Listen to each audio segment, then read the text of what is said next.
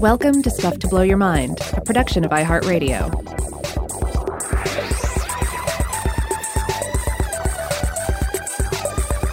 Hey, welcome to Stuff to Blow Your Mind. My name is Robert Lamb. And I'm Joe McCormick, and we're back with part 2 of our talk about Déjà Vu. That's right. If you didn't listen to part 1, go back and listen to part 1, because this is definitely one of those pair of episodes where you need to experience them in order. But we kicked off by talking about some personal experiences with Déjà Vu, and also getting into some of the rich variety that is to be found under the broad categorization of déjà vu experiences. In this episode, we're going to kick off by really getting into some of the major theories and explanations for this thing called déjà vu.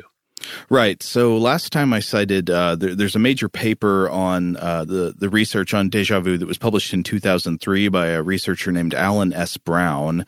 It was published in Psychological Bulletin, and we cited it last time talking about a lot of the common findings about déjà vu, including the fact that it appears to be very strongly associated with stress and fatigue. The more tired and stressed out you are, the more likely you are to have a déjà vu experience. The studies that show it associated with travel, people who travel are more likely to experience déjà vu. The studies that show that certain drugs can apparently cause lots of déjà vu.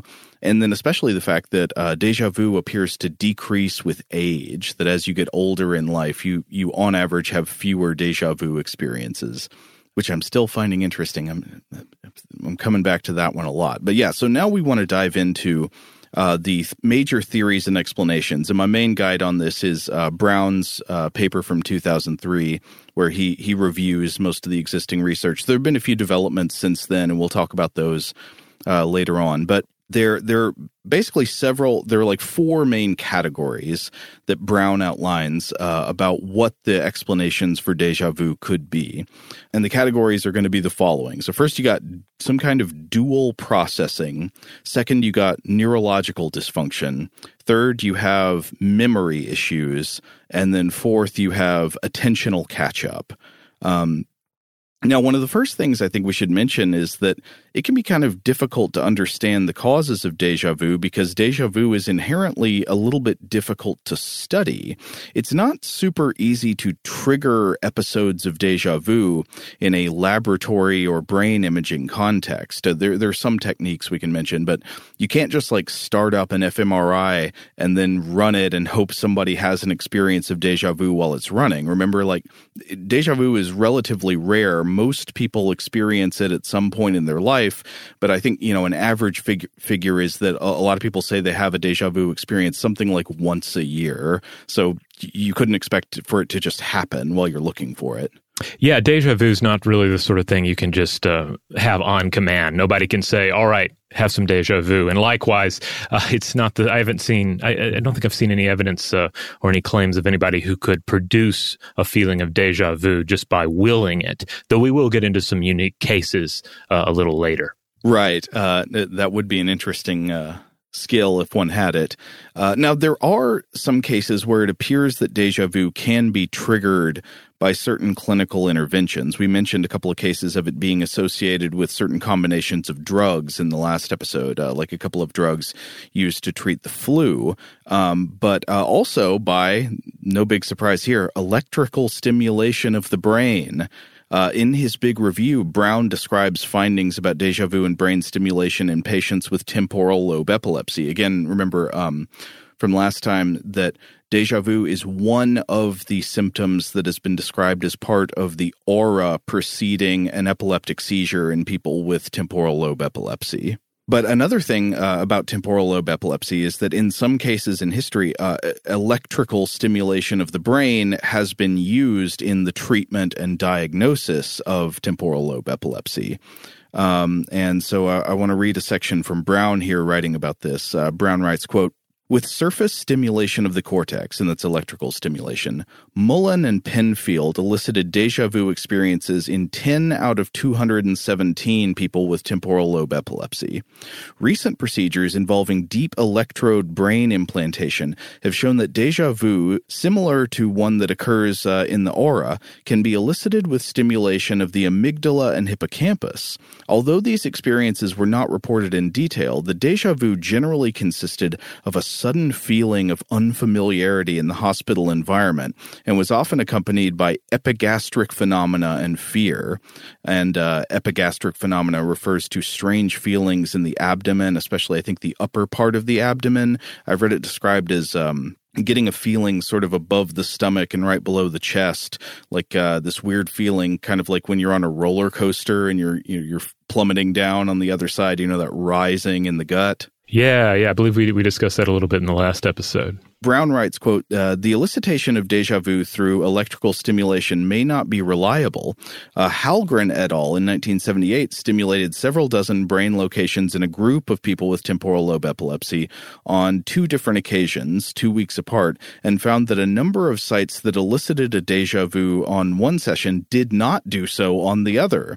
Déjà vu experiences also resulted from stimulating the non-diseased hemisphere, suggesting that the experience is not necessarily specific to the tissue where the seizure originates. So that's interesting. You've got déjà vu associated in some cases with people with temporal lobe epilepsy, but that it appears like if you stimulate one part of the brain one week and it gives you déjà vu, but a different part of the brain the next week, that might give you déjà vu, and maybe the original place that gave you déjà vu last week doesn't give it to you anymore. So, there's some kind of discontinuity here about how exactly stimulating different parts of the brain contribute to the déjà vu experience subjectively. But there have been some other interesting things that I know we'll get to later in the episode of trying to trigger déjà vu in otherwise neurologically typical people. For example, using certain types of virtual reality stimulation. That I think we'll get to that maybe in the third part of today's episode. But I guess we got to get directly to these 4 main theories explaining what could be going on in the brain when you're having déjà vu, assuming it's not like a supernatural phenomenon, which we don't think it is. There's a good amount of evidence that it is a function of the brain. So right, the ghost hypothesis is really not highly valued in scientific circles here. Yeah, so we won't be picking up on that one today. But so again, these are the 4 main branches that Brown outlines are dual processing, neurological dysfunction, memory error, and attentional catch-up. And I'll go ahead and say that I think the main 2 branches that have explanatory power going for them today, at least as far as I can tell, are the last 2 I mentioned, like the memory ones and the attentional ones. But since the other 2 have been very important in the history of studying déjà vu, we should at least talk about them for a bit. So the first one is this idea of dual processing. There are these multiple hypotheses that fall into this category, but they all basically amount to the same thing. They say, there are 2 different processes in the brain that usually occur simultaneously. They happen at the same time, but occasionally they become asynchronous. They get detached in time, and suddenly there's a lag between them. And these types of explanations tend to be the oldest and least scientifically justified, but they are kind of interesting to think about. So, for example, one that Brown cites is the idea of this old theory of dual consciousness. The idea was that there are 2 separate types of consciousness in the brain. There's one normal type of consciousness, and what that does is monitor everything that happens in the outside world. It's, your regular brain that's looking out through your eyes and sees what's going on. And then the other version is the parasitic consciousness, which we might refer to as metacognition. It monitors the internal state of the brain itself. And under this old hypothesis, déjà vu is created when normal consciousness is impaired by something like fatigue or stress, and it's left up to the parasitic consciousness to evaluate incoming information.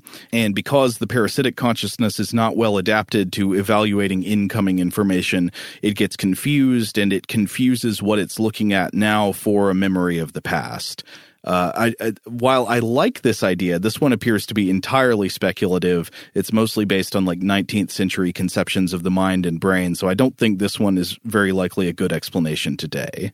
Now, another one in this branch would be like encoding and retrieval. Brown says this was proposed by Déjà in 1979, and basically it takes the form of a metaphor of the brain as a combination tape recorder and player. Did you have one of those when you were a kid, Robert? Oh, yeah, of course. But yeah, okay, so the metaphor here by Déjà is that your brain has a combination tape recorder and player, and Brown explains this well, so I'm going to quote from him. Quote, "Under normal conditions, memory encoding and retrieval operate in a manner similar to the record and play heads, respectively, on a tape recorder. Either the record encode or the play retrieve head can be on, but not both at once. On rare occasions, the tape machine in a person's memory has both record and play heads active simultaneously during a new experience, creating a false sense of familiarity for the newly encoded experience."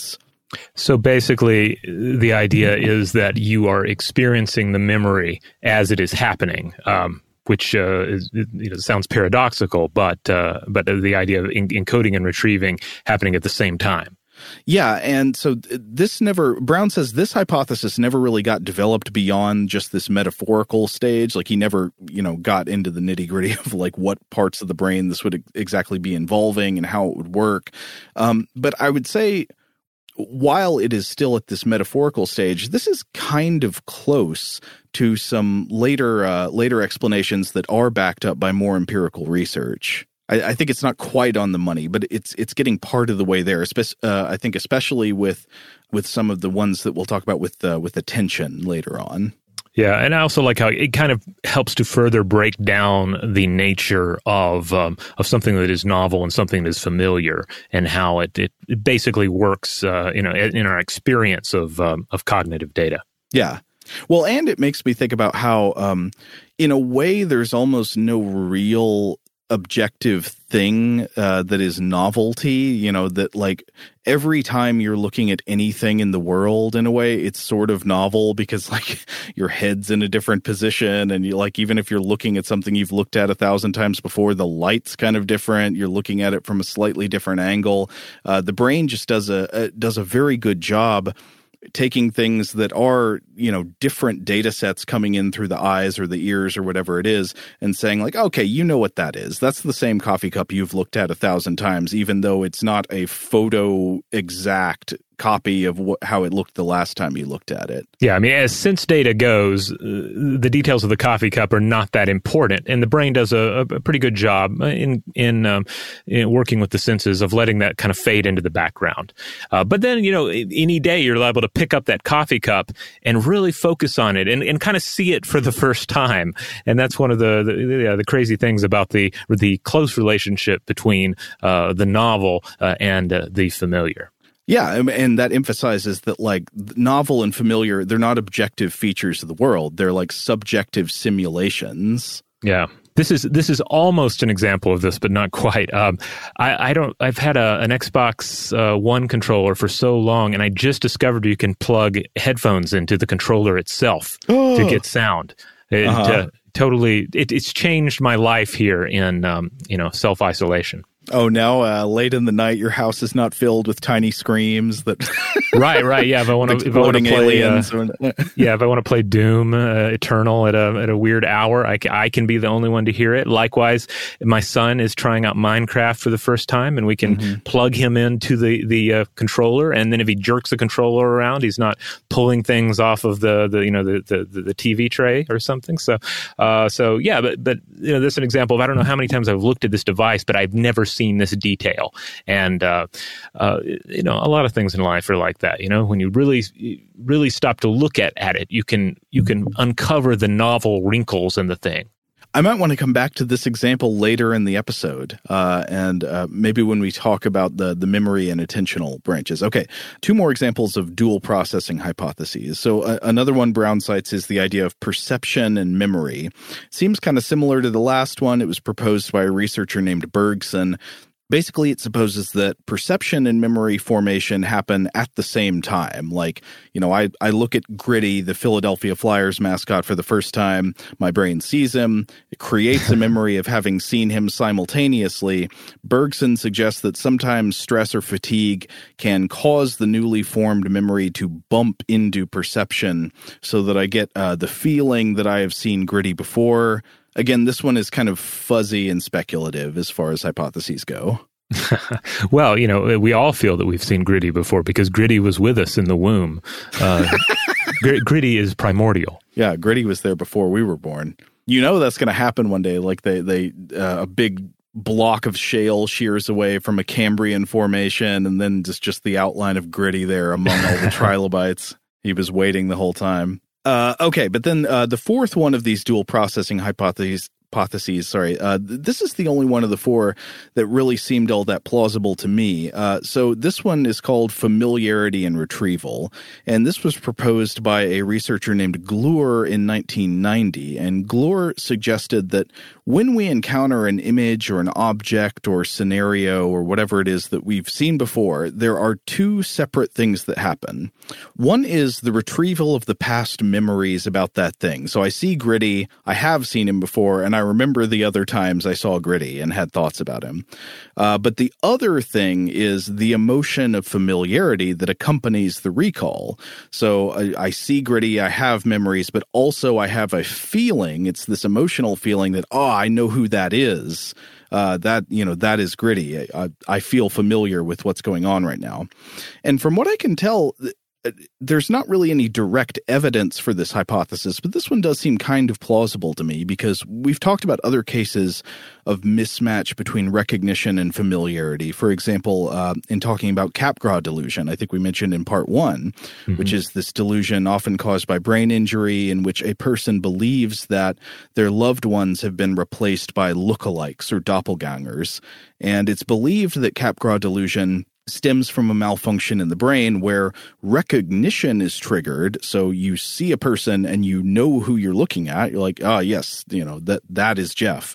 But the normally accompanying feeling of familiarity is not there. It doesn't get triggered. So you see somebody you recognize as Jeff, but he does not feel familiar. It doesn't feel like your old friend. So you say, he's been replaced by a lookalike. What's normally a case of dual processing here has been severed. So if a dual processing failure like this were actually an explanation for déjà vu, I think it would have to go the opposite way, right? It would have to go the opposite of Capgras delusion, where a feeling of familiarity is triggered while actual retrieval of associated memories is not.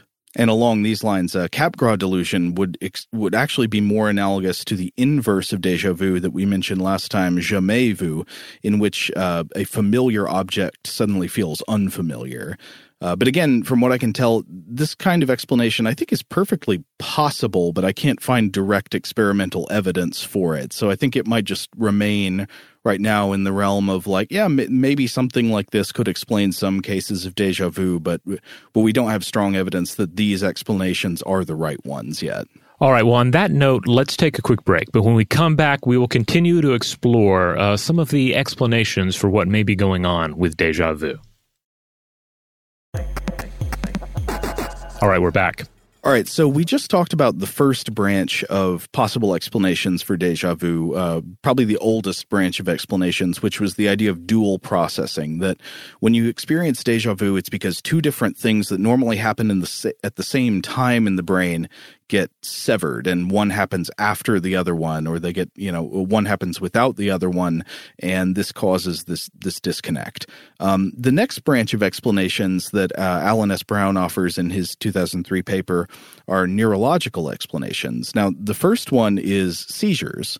We know that déjà vu is not super common, but a recognized experience in the aura of people who have temporal lobe epilepsy. So what if normal déjà vu, that happens in, 60% of people at some point, is actually just a kind of mild seizure? A lot of people have proposed this over the years, but Brown says that the evidence for this does not appear to be very good. Though déjà vu is a feature of seizures for people with TLE, people with epilepsy in general are not more prone to everyday déjà vu than people without epilepsy, and people who experience more episodes of déjà vu than average are not any more prone to seizures than anybody else. So again, we can't actually look at déjà vu as it's happening and compare it to, say, what's happening in the brain during a seizure, but we can look at frequency between these two sets of individuals. Yeah, and so it just doesn't look like seizures are going to be a good explanation for déjà vu generally. It looks more like there might, déjà vu just happens to be one of the things that sometimes happens in the brain of somebody about to have a seizure, but it's not overall a generalized seizure phenomenon. Now, the other major neurological explanation that Brown cites is neural transmission delay, and this refers to a set of explanations where information traveling from the perceptual organ, such as the eye, it's traveling to different parts of the brain, and it gets delayed along one of those pathways by neuronal misfiring or some other malfunction. One example that's given is the two different hemispheres of the brain usually receive information at the same time, but what if one hemisphere realizes that you're looking at Gritty slightly after the other one does?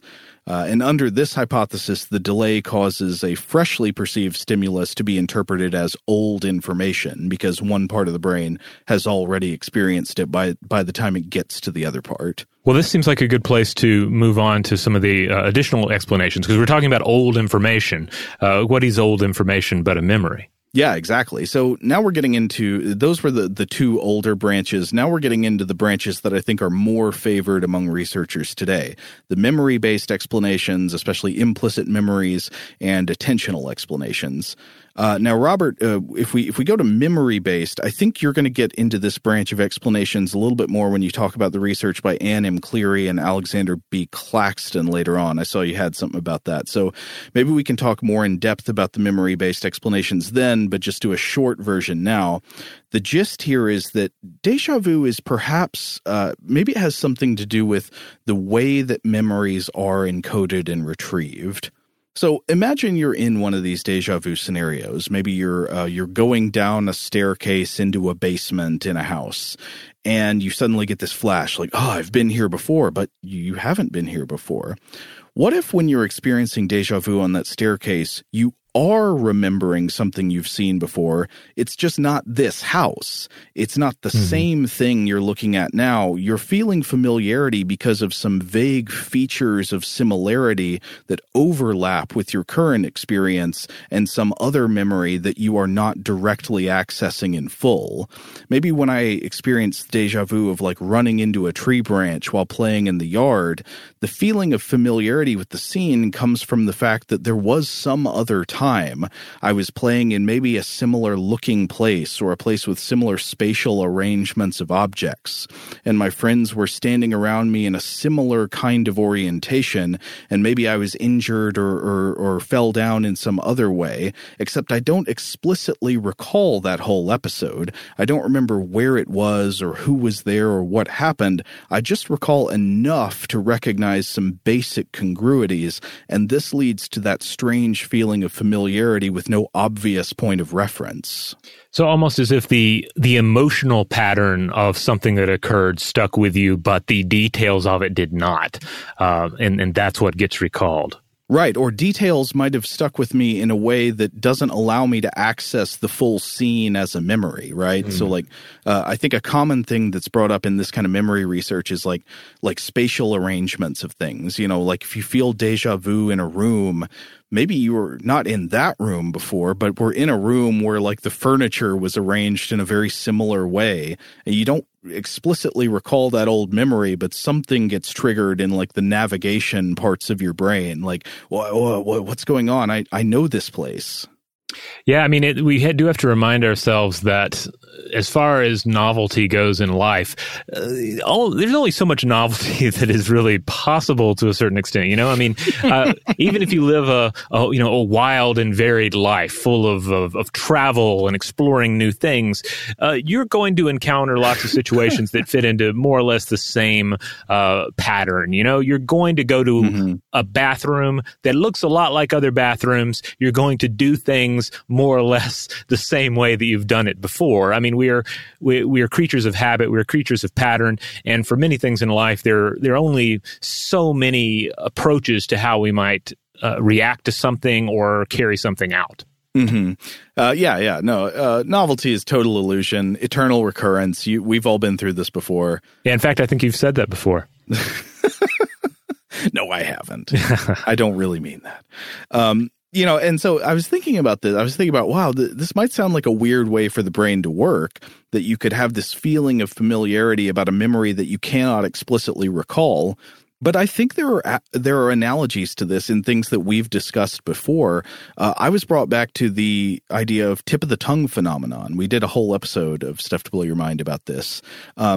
This is where, hey, what's the name of the actor who played Riff Raff in Rocky Horror Picture Show?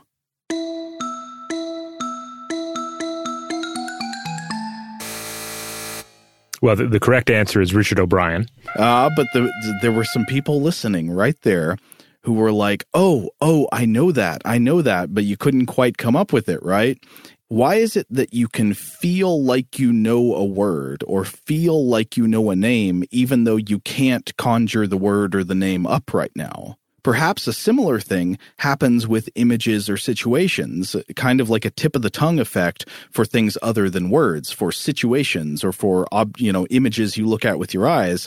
You feel like you recognize this scene, but you can't actually call up the memory that is causing that feeling of familiarity. So I think, and there is actually some research to back up certain memory-based explanations for some déjà vu experiences. So at least as far as I can tell, I think the memory-based explanations might not explain all déjà vu, but are a pretty strong candidate for explaining some cases of it.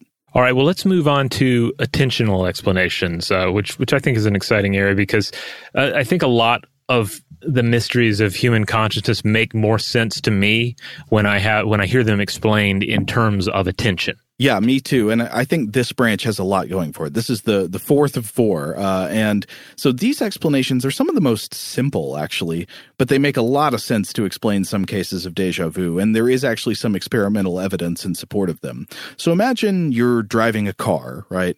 And maybe while you are driving, you're having a tense emotional conversation with the passenger of the car. Maybe it's, your spouse or partner or, your child or parent or relative. You're having an argument or something. So your attention is kind of divided, maybe. Like you're not paying as full attention to the road in front of you as you should be. Then suddenly you see a man in a cowboy hat pushing a grocery cart full of Monster Energy drinks down the sidewalk. And you think, whoa, déjà vu. Why do I feel like I've seen this guy before? Under the attentional model, the answer could be that you did see him before, a couple of seconds ago, but your attention was divided. And because you had your attention wrapped up in this intense conversation, and you weren't paying as much attention as you should have been to the road, you didn't consciously register seeing this guy a couple of seconds before. But you did see him with some diminished portion of your attention. And when you finally focus full attention on him, he feels familiar even though you're just now consciously registering him. In a way, this reminds me of a non-déjà vu experience that I have sometimes where I'll run across a study or a paper that I maybe just glanced at in the past, or maybe I only read the headline, but now I've come back around to it and I'm reading it, more closely, and I'm actually taking it in. And then I realize, I think I do vaguely remember this study from when it originally popped up. Yeah, I mean, in that case, there's more of a time gap, right? So your memory, I think, would be more accurate, actually. And I know exactly what you're talking about. I have that feeling, too, where, like, I sort of graze over something. text content, and then I come back to it later and it feels vaguely familiar, like out of a dream, because I didn't read it really closely the first time. But this time, instead of it being like a gap of 5 years, it's a gap of, say, like 5 seconds. Exactly. In Brown's words, quote, "A brief initial perception of a scene under diminished attention is followed immediately by a second perception under full attention. The second impression matches that experienced moments earlier under degraded attention, and the individual does not consciously identify the prior experience as moments old, but rather attributes it to a more distant past." And I think that there's a lot of potential in this explanation. This could be what's going on in some of these cases. Yeah, I feel like this one feels like it fits really well with a lot of deja vu experiences that I can relate to.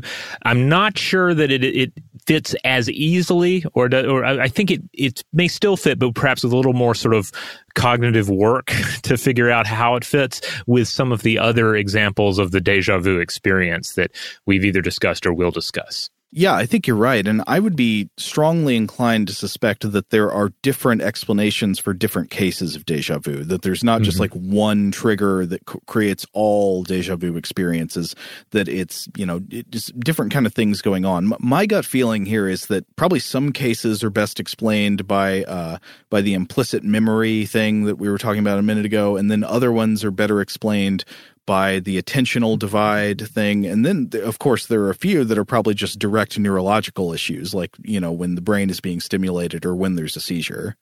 Now, I'd like to come back to the link between anxiety and deja vu, because I found a very interesting study on this. Apparently, there is somewhat limited literature on the connection between anxiety and deja vu, but one paper on the topic I came across was titled "Persistent Psychogenic Deja Vu: A Case Report," and this was by Wells, Moulin, and Etheridge, and it was published in the Journal of Medical Case Reports, and this was from 2014.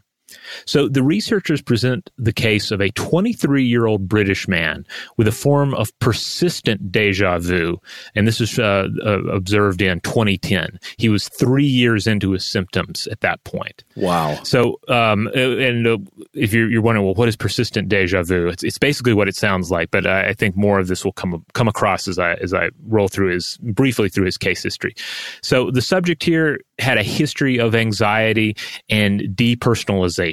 Depersonalization, if anyone doesn't remember, is a state in which one's thoughts and feelings seem unreal or not to belong to oneself. And it may also entail a loss of all sense of identity. He also had a family history of obsessive-compulsive disorder. So when doctors looked at him, they didn't detect any neurological abnormalities, and they assessed his recognition memory with tasks that were frequently used with dementia patients, and they found no memory defects. They found that he consistently understood the false nature of the deja vu he was experiencing as well, coming back to a key aspect of deja vu that we discussed in the first episode. So his reality testing was basically intact as far as they could tell. Yeah, he didn't actually think that he was really having memories of the present. Right. So the patient's history of anxiety was tied with fears of contamination, which led to excessive hand washing and showers 2 to 3 times a day. And then college anxiety made things worse, so he took a break from it. And he began to experience episodes of anxiety and deja vu that would last for minutes or even longer. They point out that he went on holiday at one point during this period to a city that he had visited before. So he did have prior, memories of having been there, but he felt as if he had become, quote, trapped in a time loop the whole time. And the experience was apparently somewhat terrifying. So even though he knew, okay, I'm not actually in a time loop, it feels like I'm in a time loop. I know I'm not, but it's really still terrifying to experience. Totally. Oof. All right. And then he returned to college in 2007, and during this time tried the psychedelic compound LSD. Okay. And they write, quote, "From then on, the deja vu was fairly continuous." So quick note for everyone, as you'll remember from our, 5-part series on psychedelics, this would seem to fall in line with the observation that the psychedelic experience can, for individuals with a predisposition, exasperate a psychological condition. Typically, one hears about this in regards to schizophrenia. So at this point, our subject is experiencing near constant deja vu. So he goes to see a specialist. They found that he was experiencing anxiety and low mood, but for the most part, everything was normal. I think his dissociative event scale score was slightly abnormal, but otherwise, it was just this deja vu effect. And interestingly enough, they write that he took to avoiding music and TV because he would invariably feel that he had seen or heard the material before. And then this would play into his deja vu experience or would make it more pronounced. And I found this to be interesting, this idea, because this gets back to the idea of the novel and the familiar. Because if deja vu is largely the experience of the novel as familiar, then would extreme cases like this require one to just try to avoid novel things as much as possible? Yeah, just surround yourself with what's actually familiar so that when it feels familiar, it doesn't feel unusual. I mean, this case sounds really disturbing because I don't normally think of deja vu as something that is inherently unpleasant. When I feel it, it is strange, but it doesn't hurt, it's not in itself, worrying or upsetting, but I can absolutely see how if it persisted over time, it could take on that character. Yeah, I mean, a sneeze isn't that bad, but we wouldn't want to sneeze constantly. And I would say that like a typical deja vu experience for me, and I think for most people, is far less distracting than a sneeze. However, I will say that those experiences that I related in the first episode that I had recently, those were more potent. Those were certainly more powerful, and I certainly would not want to feel that all the time either. So the researchers in this case, though, they propose that the form of deja vu described here, it might more accurately be described as déjà vécu, this particularly strong sensation of reliving the present moment. Quote, he complained that it felt like he was actually retrieving previous experiences from memory, not just finding them familiar. They concluded, quote, it is plausible on neurobiological grounds that anxiety might lead to the generation of déjà vu. The hippocampal formation, a structure of central importance in declarative memory and the ability to engage in recollection, is also implicated in anxiety as part of the septo-hippocampal system. Although this report does not prove a link between anxiety and déjà vu, it does further support the suggestion that this area is worthy of further investigation. That's very interesting. It makes me think about the link between déjà vu and stress or fatigue. Now, I'm not sure exactly how to separate out stress and anxiety. I think there's a good deal of overlap between stress and anxiety, but they're not exactly the same thing. Right. Yeah, it's often the case with human emotions and experience. There's kind of a delicate web where all these things, sometimes conflicting things, and seem to be in rather close proximity to each other. Yeah. All right. On that note, let's take one more break. But when we come back, we'll discuss déjà vu and dreams. All right, we're back. Now, Robert, I remember a little while ago, we got an email from a listener who wanted us to look into the issue of Déjà Rêve, right? Yeah. I believe that this was a listener by the name of Anne. She brought up, I'll just read a part from the email here. Quote, several months ago, I was introduced to the term déjà rêve. I first thought it was the speaker's mispronunciation of déjà vu. However, it's an independent concept. Déjà rêve literally translates to already dreamed. It's the sensation that one has experienced a real-time event in a previous dream. It can be considered a form of precognition. I would love to learn a scientific perspective and explanation for this phenomena. So that sounds like a great idea, Anne. Let's look into it. Okay. Well, I would say just from a personal perspective, when I experience déjà vu, I don't know if my brain makes a distinction between déjà vu and déjà vécu and déjà rêve. Like, it seems like when I get that feeling of familiarity in a situation, I couldn't tell the difference between whether I'm feeling like I already have been here or feeling like I've already been here in a dream. Does that make any sense? Yeah. I hear what you're saying there. I feel like with my experience, I do sort of see like there's the feeling of it. There's kind of like that déjà vu energy that intensity factors aside, may essentially be the same. But then in some cases, I am instantly aware that it is somehow tied to external sense data. And in other cases, particularly these stronger feelings that I've had, they seem to be tied to internal feelings or thoughts, if that makes sense. Yeah. I don't know. I mean, I guess the feeling of déjà vu for me is inherently kind of dreamlike. It suddenly in waking life creates a little bit of an aura of the feeling one has in dreams. Oh, yeah. And so it naturally to me kind of suggests, like, when I have that feeling of anomalous familiarity, I'm like, did I dream this before? But I accept that maybe in other people there is this clearer distinction, like that there's one type of feeling like I've already been here in waking life, and the other one is like I already experienced this in a dream. It's just for me they've never felt all that distinct from each other. Okay. Well, let's look at a paper here. I'm going to refer to Frequency of Déjà Rêve, Effects of Age, Gender, Dream Recall, and Personality by, this is Stredel, Goritz, and Funkhauser. We mentioned Funkhauser in the last episode, published in the Journal of Consciousness Studies in 2017. Now, as we've discussed already, you can broadly say, all right, there's déjà vu, but then when you really get down into it, there's sort of different subsections to déjà vu, and so you have things like déjà rêve that come up.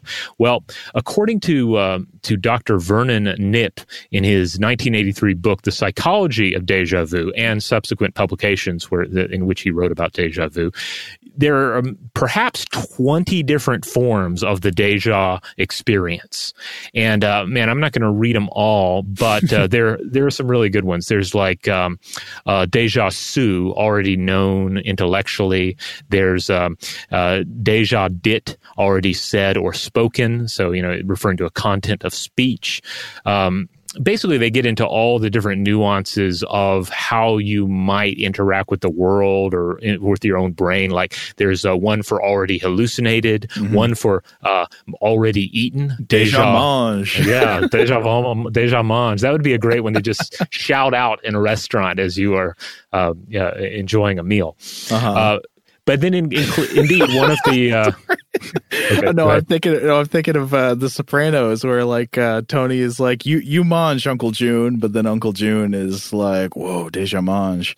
Oh man, there's déjà musique, already heard or played specific music, and then there's this one's really fast. I haven't looked into this one in greater depth, but déjà paradoxy, basically already paradoxical, which that just sounds kind of mind rendering to encounter a paradox and then have a déjà vu about that paradox. I can't even think of an example of what that would be. I don't, like I say, we'll have to come back to that one. Maybe you, the listener, have an example of a déjà paradox experience that you can share with us. But anyway, the main focus of this paper was the déjà rêve experience and the idea of feeling as if you have dreamt something before. And I think some of us can probably relate to that with our déjà vu. You might think, weird, I feel like I've dreamt this before. And perhaps some of us feel that more strongly than others. Incidentally, Funkhauser, one of the authors here, points out on his website, DéjaExperienceResearch.org. That's with hyphens in there, Déjà-experience-research.org. He points out that Percy Shelley wrote of the connection between déjà vu and dreams, though his thoughts were not published till after his death. So here's the quote. "The scene was a common scene. The effect that it produced on me was not such as could have been expected. I suddenly remembered to have seen that exact scene in some dream of long. Here I was obliged to leave off, overcome by thrilling horror." Wow. But back to this study in particular, they point out that as a blanket explanation for déjà vu, this one, dates back quite a long ways. One of the earliest explanations for the déjà experience, I think we mentioned this, the first one was when St. Augustine wrote of it in the year 416, and then Sir Walter Scott much later writes about it in the year 1815. But the authors of this paper, they set out to perform a survey of the experience. Now, this was a survey of 444 people, asking them about their experiences of déjà vu, specifically déjà rêve, the association between this feeling of déjà vu and their dreams. And so out of the 444 individuals that responded, it's interesting. So first of all, there was the frequency. Now in the study, they break it down a little more detail. But basically, they found that 95% of the people sampled said that, yes, they did experience déjà rev. Now, how often they experienced it varied quite a bit. For instance, 21 or 4.8% said that they just never experienced it. But in terms of those that did, you had 41 said that they experienced it less than once a year. But then there were 8 individuals, which is only 1.8% of the individuals polled here. They experienced it several times a week. Wow. Yeah. I'm curious how this squares with previous research finding that, up to something like a third of people, or maybe up to 40% of people in some of these older surveys report having never had any experience of déjà vu. I wonder what's going on, because you talk to people nowadays, that figure seems kind of high. I would figure that, close to, nearly everybody has had at least some kind of déjà vu experience at some point. But these older surveys, have it still very common, but lower. I wonder if there used to be more of a stigma or kind of weird paranormal association with saying that you've had déjà vu. Does that make sense? Maybe if people didn't think that there could be any kind of normal explanation for it, they'd be less likely to want to admit it and talk about it. Like their gender norms about it, perhaps, like a real man doesn't have déjà vu, or a proper lady never experiences déjà vu. It is simply not done. Something to that effect. I don't know.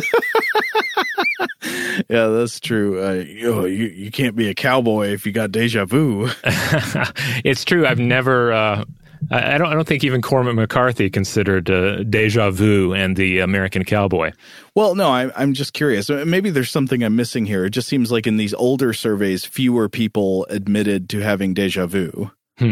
Now, with this particular study, I should note that the authors admit, quote, the high incidence of déjà rev, again, about 95% in this sample, might be explained by the fact that the sample consists mainly of psychology students who consider such phenomena as interesting and related to their chosen profession. That is, okay, that makes a lot of sense, that in these surveys, we may be getting a less randomized, more rarefied sample of the kind of people who are more likely to remember these experiences and want to talk about them. Yeah, just more likely to be introspective about your own inner reality. They also point out that the previously noted in other studies association between déjà rev and dream recall frequency seems, on one hand, plausible. Okay, so if we're making the connection between this déjà experience and dreams, a person with high dream recall might be more likely to attribute déjà vu experiences to prior dreams. However, quote, the impression of having dreamed the actually occurring events arises within that moment and usually cannot be attributed to a particular dream in the past, even if the person's kept dream diaries in order to document the dreams prior to the déjà rev experience. I think that squares with the overall anomalous familiarity phenomenon. When you have déjà vu, the whole point is that you can't relate it to a specific experience in your memory. It's just the general feeling that I've seen this before.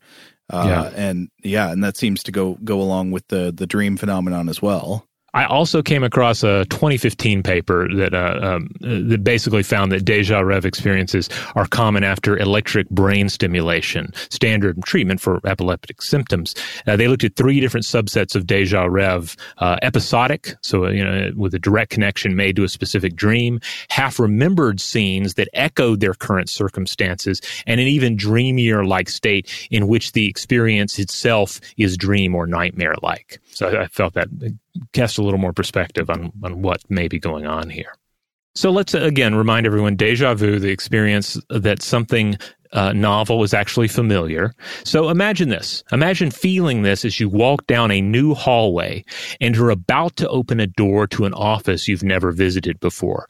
You feel, at least for a second there, for this fleeting moment, that you know what will be on the other side. Now, this is just a feeling, but it feels real to the people who experience it. It feels like in this moment of déjà vu, you are able to see the future. Yeah, and in fact, some people, I think this is one of the reasons that a lot of people have been kind of insistent on viewing déjà vu as some kind of actual paranormal phenomenon and not just like a strange feature of the brain, that sometimes people feel like they are actually getting information about the future from it, that like, yeah. I know what's going to happen next. And really I feel like this kind of thing adds another wrinkle to our understanding of people who claim to have precognitive abilities or experiences in their life, because if you're taking just like the hard skeptical approach to that, then it's like, okay, some people are crazy, some people are scammers, maybe some people are both of those, but this, by thinking about the link between déjà vu and precognition, you could well have a situation where someone, maybe they're more inclined to engage in supernatural ideas or some sort of religious model that incorporates precognition. But if you had just at least a few flashes of this sort of experience, like a moment where you're like, yeah, I know what's going to be on the other side of that door. And even if it ends up to not be the case, you still had that feeling that felt so real. Well, this seems like the kind of thing that you could actually put to the test if only you could create scenarios. We talked earlier about the difficulty of creating déjà vu on command. It's obviously not easy to do, but if you could put together a test where you could sort of try to stimulate déjà vu like experiences in people, you could actually put this to the test, right? You could find out, well, wait, do people have any additional predictive power? All right, well, let's jump into this particular study that I have lined up here. So this is a 2018 study that was published in Psychological Science, and it was titled Déjà Vu, an Illusion of Prediction. And this was by Anne M. Cleary, who we mentioned earlier, and Alexander B. Claxton. So Cleary has put a great deal of research into déjà vu, as well as tip of the tongue over the years, and her working hypothesis is that it's a, quote, particular manifestation of familiarity. Something feels familiar when you paradoxically feel that it shouldn't. In her last 10 years plus of research, she started hearing a lot about people's claims to the precognition feeling. Again, not the reality of predicting the future, but the feeling, the confidence that you know what is going to occur. And she wanted to see if, as she suspected, the feeling was a memory phenomenon as well.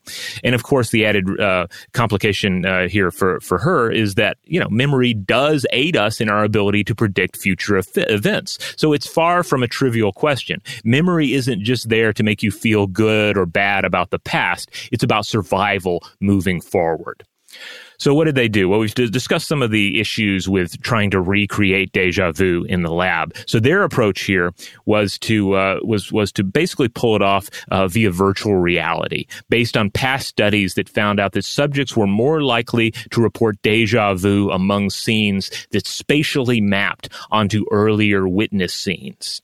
Subjects were put through familiar virtual hallways and then asked if they felt déjà vu or premonition at key turns. So, this is a situation where you can just imagine, Doom and Wolfenstein kind of hallways, virtual hallways, and some of the same mapping, but a different feel, a different look. And then the researchers would jump in at key points and see if there was a sense of déjà vu or premonition on the part of the subject. And these were their findings. About half the respondents felt a strong premonition during déjà vu. However, they were no more likely to actually recall the correct answer than mere chance would explain. So that's not to say that the take-home here is that déjà vu experiencers are not precogs. We know that. We knew that going in. But rather that it creates an illusion of certainty, confidence in the choice that might be linked to stuff like hindsight bias. Now, her work on all this continues. There's a great deal more that could be learned about the Déjà experience. But I think this is really interesting because, again, you can see how this might form the bedrock for greater beliefs in precognition and predictions of the future. You build upon this with some sort of existing religious, supernatural, magical script about individuals who can sense the future. And it seems like one would support the other rather well. Sure. All right, so there you have it. We're going to go ahead and call it here. We hope you enjoyed our 2-episode look at the Déjà Vu experience, all that it seems to incorporate, and some of our best attempts to understand it. Though those attempts are still very much in process. The work continues. In the meantime, if you want to check out other episodes of Stuff to Blow Your Mind, you can find us wherever you get your podcasts. Wherever that happens to be, make sure you rate, review, and subscribe. Huge thanks, as always, to our awesome audio producer, Seth Nicholas Johnson. If you would like to get in touch with us with feedback on this episode or any other, to suggest a topic for the future, or just to say hi, you can email us at contact@stufftoblowyourmind.com. Stuff to Blow Your Mind is a production of iHeartRadio. For more podcasts from iHeartRadio, visit the iHeartRadio app, Apple Podcasts, or wherever you listen to your favorite shows.